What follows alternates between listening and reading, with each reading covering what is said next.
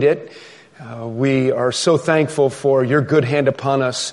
We're thankful for the gospel. We're thankful for newness of life in Christ. And now continue to grow us as a church, we pray, as we study your word together. In Jesus' name, amen.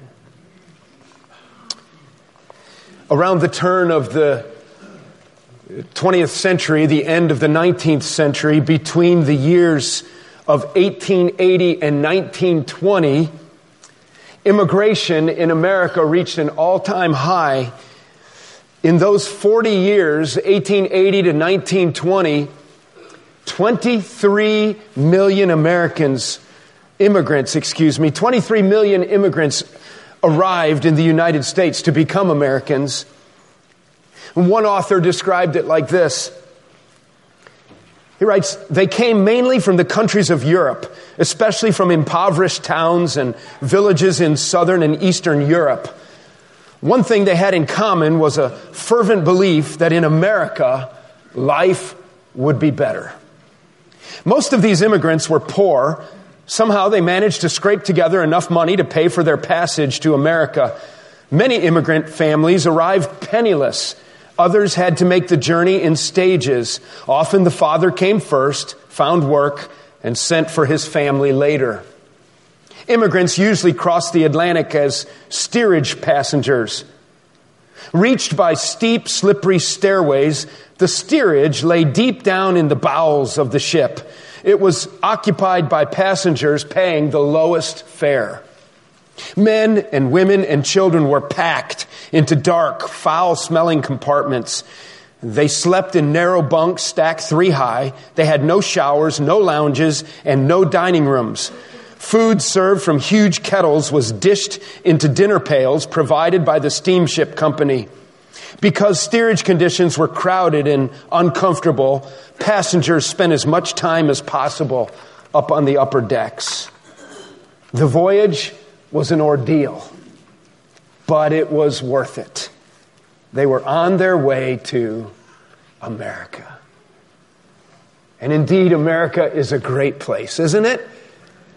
Immigration today is very much in the news, and I don't for 1 second blame anybody for wanting to come into this country.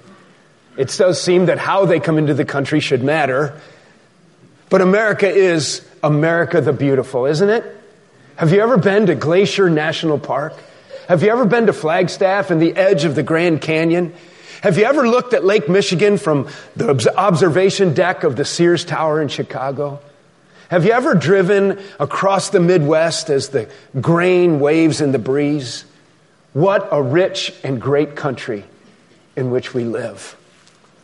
I thought that this celebration weekend of the birthday of our country, that it would be appropriate for us to take a little change up from our Matthew series and to encourage and strengthen ourselves as Americans and as Bible-believing Christian Americans. Because you have to wonder what people find when they come into this country today. Clearly and unfortunately, there seems to be a dark side, doesn't there? A fog, some kind of a immoral fog is settling in upon our land. It's difficult to see clearly how God can bless us as we break down morally these days. I don't want to be negative, but I want to live in Realsville. Characteristically, we are boldly and brashly sinning in the face of God as a nation.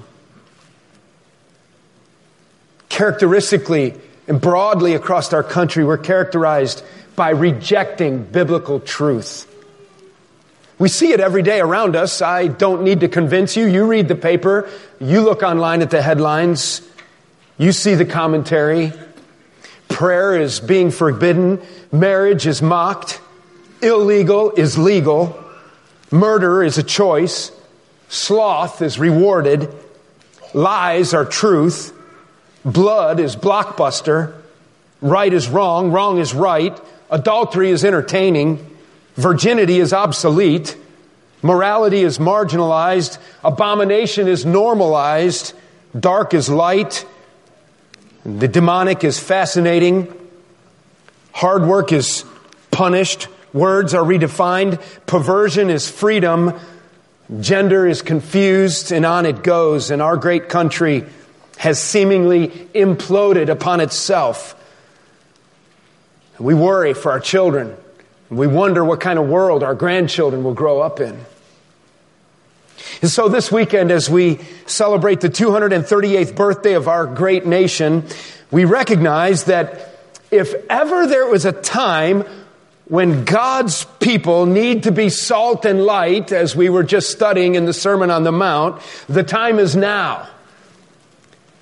And it's difficult to imagine that the church has ever been more needed in our country and that the gospel has ever been more relevant. And so today, I do want to encourage us, even in this somewhat negative context, I want to encourage us, and I'm speaking specifically to God-fearing, Bible-believing, born-again Christians. I don't know who you are exactly. There could be some agnostics, some skeptics, maybe some atheists here today. I hope you'll listen. I hope the message somehow will resonate with you. I hope most of all that you'll recognize that Jesus Christ changes our lives and saves our souls from hell. But I thought it would be appropriate this weekend to pause from Matthew, as I referenced, and to challenge ourselves as a church that we would, number one, that we would think biblically. This is a time to think biblically. Our thoughts go all over the place. We must think biblically. Secondly, I think it's a good time to remind ourselves to stand courageously. And thirdly, I want to motivate us to live expectantly. So first of all, let's turn to be encouraged to think biblically. Let's turn to 1 Peter chapter 2. We're going to turn in our Bibles a little bit this morning, but I invite you to turn first of all to 1 Peter chapter 2. We're going to look at verses 9 through 12 for a few minutes, and we're thinking about thinking biblically. You need to understand that when you turn into the epistle of 1 Peter, it's pretty evident that it was written by Peter. It's an epistle. That means it's a letter, and it's a letter that was circulated among a group of people that were dispersed. They were scattered, and the reason they were scattered is because they had suffered persecution for the cause of Christ. They had had their front windows bashed in. They had had their homes burned down. They had lost their jobs, all for the sake of Christ. They had converted to Christianity. The message of the apostles was spreading out through the east there and through the countryside.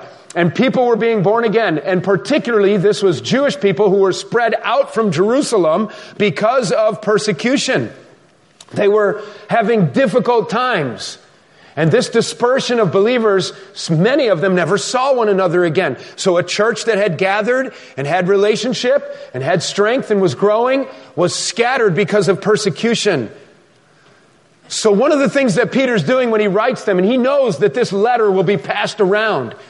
This letter was no doubt hand copied over and over and distributed among the pockets of believers who would meet together wherever they could find one another and gather and encourage one another, pray together, receive word from the apostles, guidance on how to live. So 1 Peter is a book to read when you're in big trouble. 1 Peter is a book to read when you don't know what to do, when evil people are pressing in upon you. And one of the things that you see as you read the book is that Peter goes for their minds. I want you to think correctly. I want you to think for us, for our purposes, think biblically. As we hold our Bibles on our lap and we wonder, how do we respond to this world? What do we teach our children? How do we react to the winds of change that blow across our country? Things that we thought were constant are now very unstable. Things that we thought were reliable are unreliable. Things that we thought we could count on forever in America are now questioned. We don't even know if our Constitution will stand the test of time in many ways. So it's easy to become downcast. It's easy to become fearful. It's easy to think, well, we don't know what to do. Yes, we do. Be the church. Think biblically. Raise your kids. It's God's plan to have children. Have children. We're supposed to have children. And we're not the first generation. In fact, we have really been spoiled. We've been able to grow up in a country and in a nation that by all intents and purposes, was founded upon a biblical morality. And so our faith in Jesus Christ and our confidence in the Word of God has generally, for 200 and plus years, has generally been reinforced by the very laws and by the very guiding documents of our country. Our country, as it developed and as buildings were built in our cities, they even chiseled Bible verses and the 10 Commandments in marble on our buildings, wanting that to guide us. Now, I'm not trying to say that all of our founding fathers or all that our earlier political leaders were godly, God-fearing men, but they had a sense that there was an absolute truth. They had a sense that there was an almighty God, and not just a general concept of God, but that it was the God of Abraham, Isaac, and Jacob who gave the 10 Commandments to his people, his nation Israel, and that there was an application of those 10 Commandments to us as a people. And that if we wanted the blessing of God, we needed to live in obedience to God's word at some level. Obviously, men are sinful, and men are corrupt, and there's been difficulties through all the years, of all eras, of all ages. But by and large, as Americans, we have really lived a quiet and a calm life. And government has fulfilled its duty that Paul teaches in Romans that it's supposed to do. It is supposed to protect its people, enforce its laws, so that we can live a quiet and peaceful life. That's what God designed government to do. And we've been the joy-filled recipients of being able to be Americans, the envy for much of the world, really. And if it's such a bad place, why does everybody want to come here, huh? If you've ever traveled around the world, it's not that there's not wonderful places around the globe, and God's people are everywhere. But one of the things we need to recognize this morning is that more than the fact that we are Americans, we're believers in the Lord Christ. And we have a common bond with believers all around the world. And so, as we watch our country change, and as we watch morality shift, and as we watch things that are sinful become normal, as we react to that, we need to recognize that it is such an important time for us to think biblically. Let's look at what Peter instructed in 1 Peter chapter 2, verse 9. He says, "But you dispersed people, you people who are being persecuted, you people who are being put down because of your faith in Christ, you are a chosen race, you are a royal priesthood, a holy nation, a people for his own possession." He was speaking particularly to Jews, but it applies to all people everywhere who follow Christ. And he said, this is who you are, that you may proclaim the excellencies of him who called you out of darkness into his marvelous light. If you've accepted Jesus Christ as your Savior, you once lived in darkness, but now you're in light. You once had a sin problem. Your sin is now forgiven. The greatest thing that anybody could ever say about themselves is that they've been to the cross, they've offloaded their sin and their sinfulness, and they've received as a free gift, through the grace of God, the gift of salvation through our Lord Jesus Christ. He who knew no sin became sin for us and made it possible that his righteousness could be credited to our account. And that's what we call the substitutionary death of Christ. That's the greatest thing that can ever happen to anybody.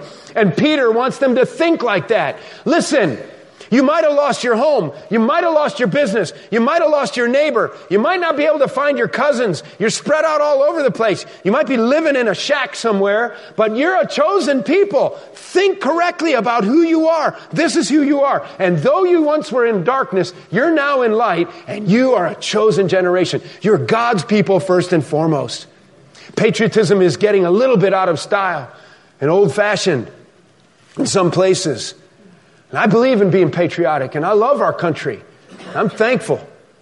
But more than anything else, I love it that I know Jesus Christ is my Savior, and I'm part of the greater body of Christ around the world, and we're heading to heaven.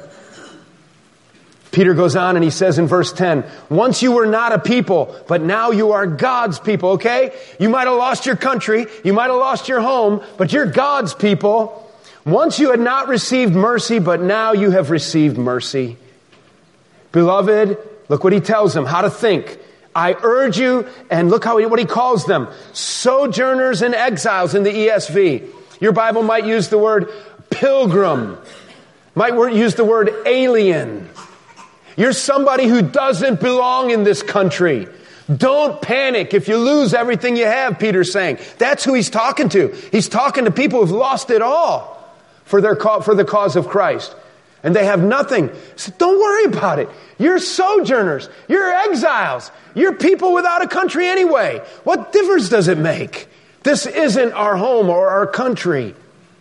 Beloved, I urge you, as people on a journey, people sojourning, people who are pilgrims, exiles, here's what you're to do. You are to abstain from the passions of the flesh, which war against your soul. Keep your conduct among the Gentiles honorable.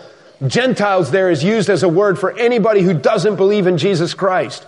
So when you're with Gentiles, live it out completely, but let the Gentiles see your conduct is honorable. And we looked at this a couple weeks ago when we were reminded in the Sermon on the Mount where Jesus said, let your light so shine before men that they might see your good works and glorify your Father who's in heaven.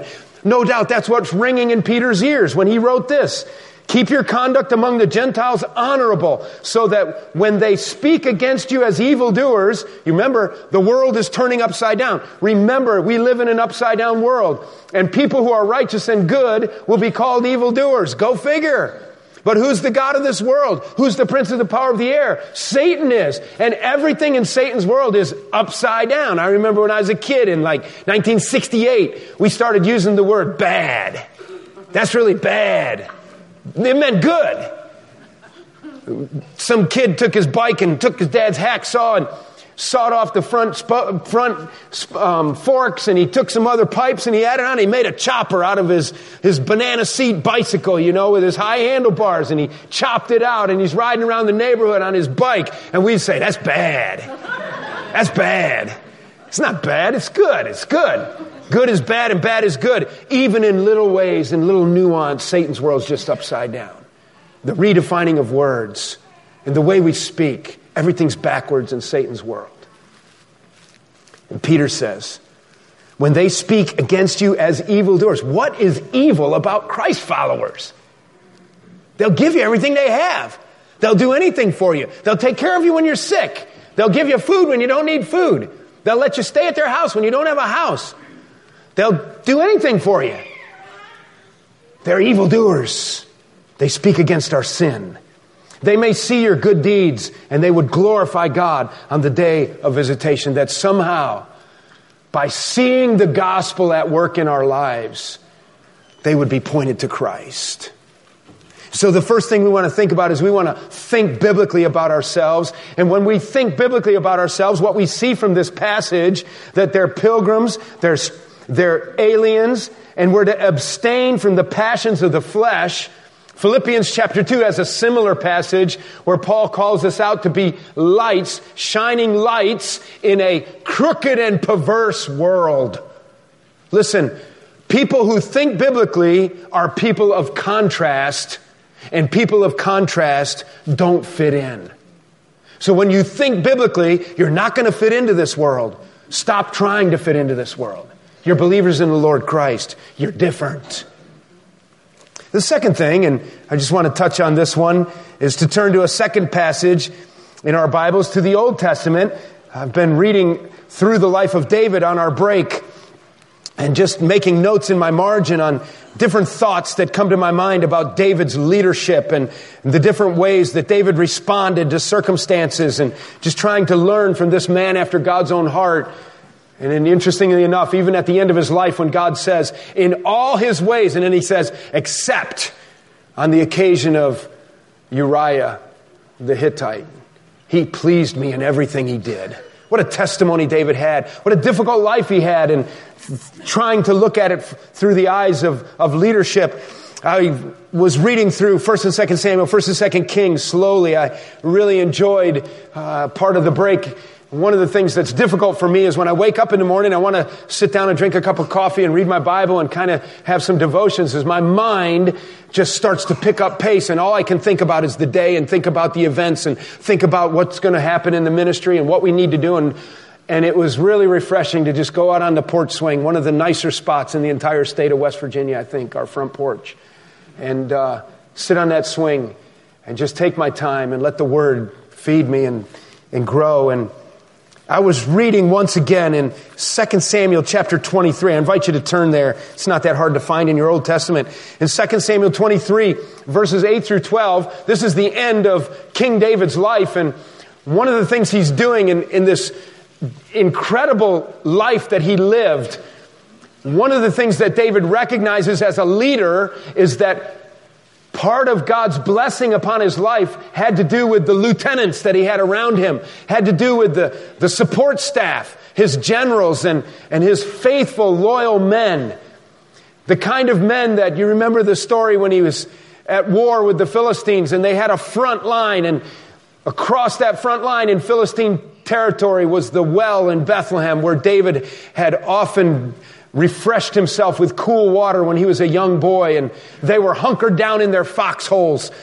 And he happened to speak out loud and say, "Oh, if I could just have a cool drink from my father's well." And two men evidently risked their lives and went across enemy lines and got water and brought it back to David. That's the kind of men he had around him who loved him and were loyal to him. Do you remember what David did with that water? He realized that those men had put their very lives on the line to get that drink for him, and he took that water and he poured it out on the ground. At first it seems like a waste, but what he did was he offered it to the Lord. It was too sacred for him to drink. And he honored the Lord with that drink offering. At the end of his life, as he's writing in his journals, David wants to give credit, and he wants to list the names of some of these faithful, loyal men who served him, many lost their lives for him. In verse 8, we have the top three. It's very interesting. I want to make a point with them. Their names, these are the names, 2 Samuel 23, verse 8. These are the names of the mighty men whom David had. Here's some good names for if you're still having boys, okay? Josheb-Bashebeth, a Tachmonite. He was the chief of the three. He wielded his spear against 800 whom he killed at one time. I have no idea what happened, exactly what that looked like. But in some fashion, perhaps in the way that God, through His Holy Spirit in the Old Testament, would come over Samson and fill him with His power, in the time like when Samson picked up the jawbone of a donkey and killed a couple thousand Philistines at one time. In some way, this man became so filled with the Spirit of God, so convinced of and full of conviction and so jealous for God that God worked a great victory through him. He was able to kill 800 men and not lose his life. David is acknowledging him as this mighty man. And next to him, verse 9, among the three mighty men was Eleazar, the son of Dodo. I recommend Eleazar for your boy instead of Dodo. The son of Ahohai. He was with David. David's a good name too. He was with David when they defied the Philistines who were gathered there for battle. And the men of Israel all withdrew. He rose and he struck down the Philistines, listen to this, until his hand was weary and his hand clung to the sword. And the Lord brought about a great victory that day, and the men returned after him only to strip the slain. Again, we don't know all the details, but there was some kind of a battle front, a battle line drawn against them. The men became filled with fear, but Eleazar said, "Not on my watch." Eleazar said, "Not today, boys. If you spit on God, you spit on me." And he stood still and he began to flail around with that sword. And it says, look what it says, "And the Lord brought about a great victory that day." Eleazar didn't do it. God did it. And next to him, our final of three, the top three, was Shammah, the son of Agi the Herite. And the Philistines gathered together at Lehi, and there was a plot of ground full of lentils. And the men fled from the Philistines again. But he took his stand in the middle of the plot, and he defended it, and he struck down the Philistines, and the Lord worked a great victory. Not only as we respond to changing times in our country, must we think biblically, and people who think biblically are going to be men and women who contrast with the culture. You don't fit in. Secondly, we need to stand courageously. And people who stand courageously are people of conviction, and you won't give in. You won't give in. What I want to lift up about these guys is that they were jealous for the righteous ways of God. They knew they were God's people. They knew they had possession of the land, and God's enemies, the Philistines, came in upon them. We'll not take time to talk about how it is that God gave men permission to kill men in the Old Testament. You missed that Sunday school class already if you weren't there a couple weeks ago. How is it in the Old Testament that God gave permission for people to kill people? That's pretty weird. And that's just an example of the kinds of questions we're answering in that class. I really recommend it. It's really fun to study the Word like that. But God did at this time, in this dispensation, in this era, God used His people as agents of righteousness to fulfill His justice. And these guys are there, and I fully believe that each of these guys, Josheb-Bashebeth, Eleazar, and Shammah, each of them thought that they were going to die that day. I don't know what they were thinking, but everybody else was afraid and ran away, which left them standing there to protect God's turf. So what we see in these men is that they're such men of conviction that they'd rather die than run. I think that's the kind of men we need in our church. Men that are so full of conviction that they will never give in. And in an appropriate Christ-like manner, we will stand no matter the cost. And they thought, today's my day to die. And I think their next thought was, well, it's as good a day as any to die. Start flailing around with their sword. And then, because they stood for conviction, because they were jealous for the righteousness of God, because they cared more about God's reputation than their own reputation, God brought about a great victory. Listen, God works through men and women and boys and girls and young people of conviction. You don't stand for anything. You'll give yourself over for everything. God won't work through you. It's men and women who will stand and say, no, this is what we believe. This is God's word. And so we think biblically and we stand courageously. What a good example the signers of the Declaration of Independence are of men of conviction. I'm sure that you've heard the different accounts of what it cost those men personally, in their families, in their businesses, in their estates, and their wealth. Many of them lost everything, and several of them lost their lives because of signing the Declaration of Independence. There is a story, and it might be somewhat apocryphal, that I'm sure you've heard about John Hancock. You know, when you look at a copy of the Declaration of Independence, John Hancock's name is right there in the middle in big, large, bold hand. You see, a decree had been delivered in 1776 from England offering a large reward for the capture of several of the leading figures of our revolution, including John Hancock.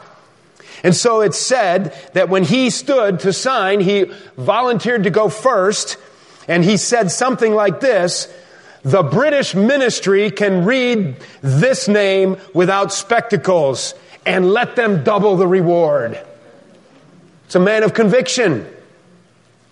It's a man who says, I'm not moving from this spot. So I'm not wrong. Thinking biblically, standing courageously. But maybe the most important point of all this morning is our final point, and with this we'll begin to wrap up. Hebrews chapter 11, I invite you to turn there as well. We must live expectantly. Live expectantly. How are we going to process living in a changing, declining world that is ever increasingly antagonistic against the things of God and the things of Christ? How? We must think biblically, and people who think biblically don't fit in. We must stand courageously, and people who stand courageously don't give in. And finally, we must live expectantly, and people who live expectantly, listen, they don't want in. They don't want in. You know why? Because this isn't our world. Look what the writer of Hebrews wrote in Hebrews chapter 11. It's the faith chapter. And by the way, we're studying this on Wednesday evenings. And I don't think in this service that I've taken a moment. I think it would be appropriate right now as I reference Hebrews chapter 11 in our studies on our adult Bible study on Wednesday night, 7 o'clock. Room 106, I believe, is where we're meeting. We're studying through Hebrews chapter 11, so be reading it and make it out on Wednesday night, 7 o'clock. It's laid back and casual. You'll enjoy it. We're just studying the Word together and strengthening ourselves in the faith. But Jim Shupe's gotten it started, and I think he's right up to about where we're going to read, verse 13 today. And some of you have been coming to that. Many of you have not. I'll be picking it up this Wednesday. Pray for Jim Shupe. He's over at Belcroft Bible Church, his former church, for the entire month of July now, every Sunday morning. He's preaching through the book of Nehemiah to encourage and strengthen them as they're struggling to maintain their leadership and momentum and find a pastor. They called him back for a month to kind of regather the troops and to encourage them. But did you appreciate his ministry here while I was away? I love it that Jim Shupe and Martha Shupe are here, and that God has brought gifted Bible teachers to us. And I felt so good on Sunday morning to lay in bed and to pray, around 7:30 and say, Lord, bless Jim Shupe as he opens the Word, feeds the flock, and encourages them. And I know you benefited. I've listened to 2 of the 4 messages so far, and I've been immensely blessed by them. And I just wanted to publicly say how much I appreciate Jim Shupe's ministry in the Word in my absence. But here in Hebrews chapter 11, where he's talking about the life of Abraham. In fact, let's pick it up at verse 8 and get a little context. And we're going to pick this up on Wednesday evening. If you have time, come on out. We're talking about people who live expectantly, and they don't want to be a part of this world. They have another world for which they're living. In verse 8, to put it in context, the writer of Hebrews is elevating the faith of Abraham and Sarah, verse 8, who obeyed when he was called to go out to a place that he was to receive as an inheritance. Listen to this. And he went out, not even knowing where he was going. That's faith. Don't know where I'm going, but I'm going. By faith, verse 9, he went to live in the land of promise, as in a foreign land, living in tents with Isaac and Jacob, heirs with him of the same promise. Listen to verse 10. Why? For he was looking forward to the city that has foundations, whose designer and builder is God. Are you looking forward to a new city in which you're going to live someday? All the details are in Revelation chapter 21. Yes, we're proud Americans. Yes, we care about America. But this isn't our final stop. We're sojourners, people. We have a city in the sky waiting for us. That might sound crazy. But that's what the Bible says. And I really, really like that. This is what he says. By faith, Sarah herself received power to conceive, even when she was past the age, since she considered him faithful who had promised. Therefore, from one man, and him as good as dead, he was so old, were born descendants as many as the stars of heaven and as many as the innumerable grains of sand by the seashore. But look at this, verse 13. These all died in faith. Who? Abraham, Isaac, and Jacob. At least these 3, they all died in faith, not having received the things promised. In other words, God had been promising them that I'm going to do this with you, and they lived their entire life, and they never saw God do it. But they still believed he was going to do it. They couldn't explain how, but they knew that because God had said it, he would do it. That's faith. These all died in faith, not having received the things promised, but having seen them, they saw them, and they greeted them from afar. And having acknowledged, here it is again, that they were strangers and exiles on the earth. They're just pilgrims, aliens. We don't belong here. We don't fit in. We don't give in, and we don't even want in, because we're heading somewhere else. For people who speak thus, make it clear that they are seeking a homeland. There's our theme. You heard the choir sing, living in the homeland. I'm looking for the homeland. I'm living for the other homeland, not this homeland. If they had been thinking of that land from which they had gone out, they would have had opportunity to return. That never occurred to them to return because they had a vision for the city whose builder and maker was God. But as it is, verse 16, they desire, here it is, a better country. A better country. I desire a better country here. As citizens, we could be engaged. We should be engaged. They desire a better country, that is, a heavenly one. Therefore, I like this, God is not ashamed to be called their God, for he has prepared for them a city. Listen, we've got to live with an eternal perspective. We've got to live expectantly that God has even greater things ahead and that we're living now for our new homeland in the same way that Abraham, Isaac, and Jacob believed that God was going to take them into a new land that he had prepared for them, a promised land. And God has a promised land for his church. And it's going to be a remake of this whole world.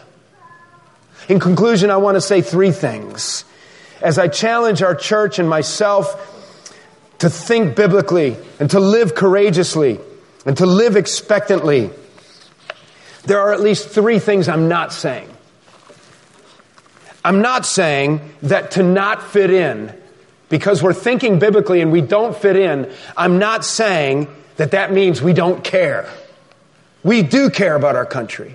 In fact, part of the breakdown of our country and the ingenious system in which our founding fathers originated for governance has everything to do with the citizens' involvement.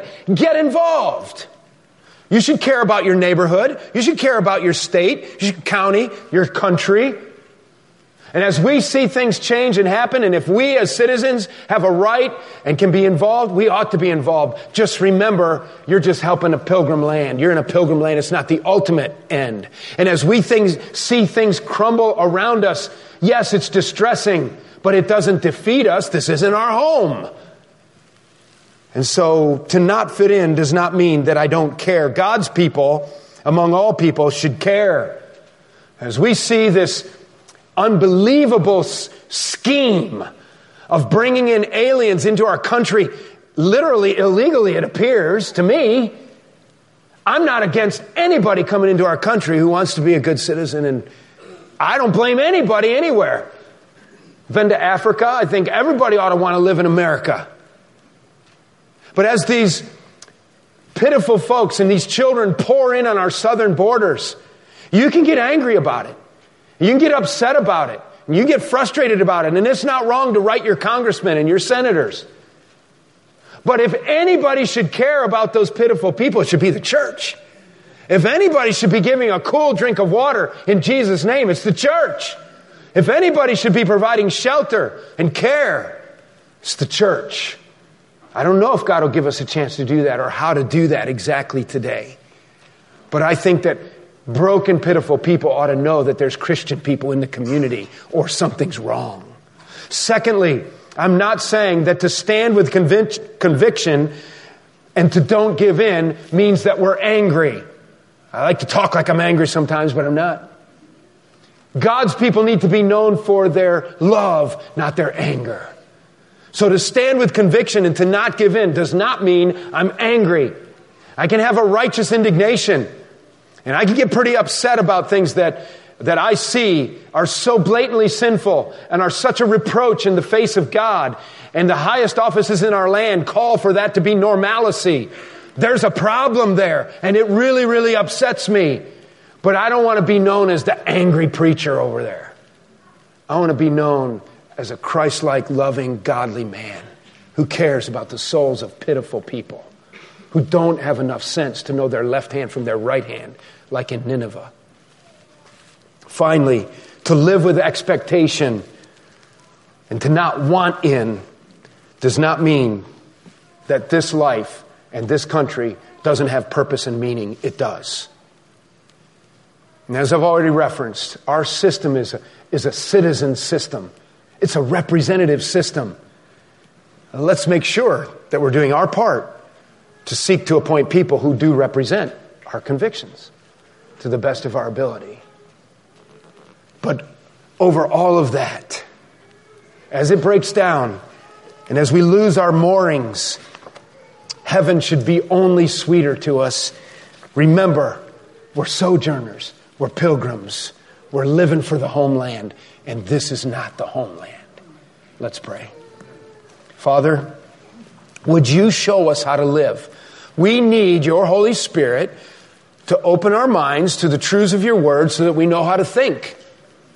And we need your Spirit to steel us and to strengthen us and to temper us so that we don't bend or break, and that we don't give in, and that we're men and women of conviction, and we're a church of courageous conviction, no matter the cost. And Father, we need your Spirit to renew our vision for heaven, and to remind us of who we really are, that we're called out ones, and we're a holy generation, and we're a people called by your name, and that we're just exiled for a while, sojourning for a while, pilgriming through this land, heading for the homeland. Would you show us how to live like that? Give us discernment. Give us wisdom to know how to interact with our world. Show us how to live out the claims of Christ, even as we return to the Gospel of Matthew soon, that we would understand the mind of Christ and the teachings of Christ, to live it well. And Father, we do look forward to the day when we'll all be together in heaven, and all the sin and all the baggage and all the garbage will be left behind. What a day that will be. Encourage our hearts, I pray. In Jesus' name, amen.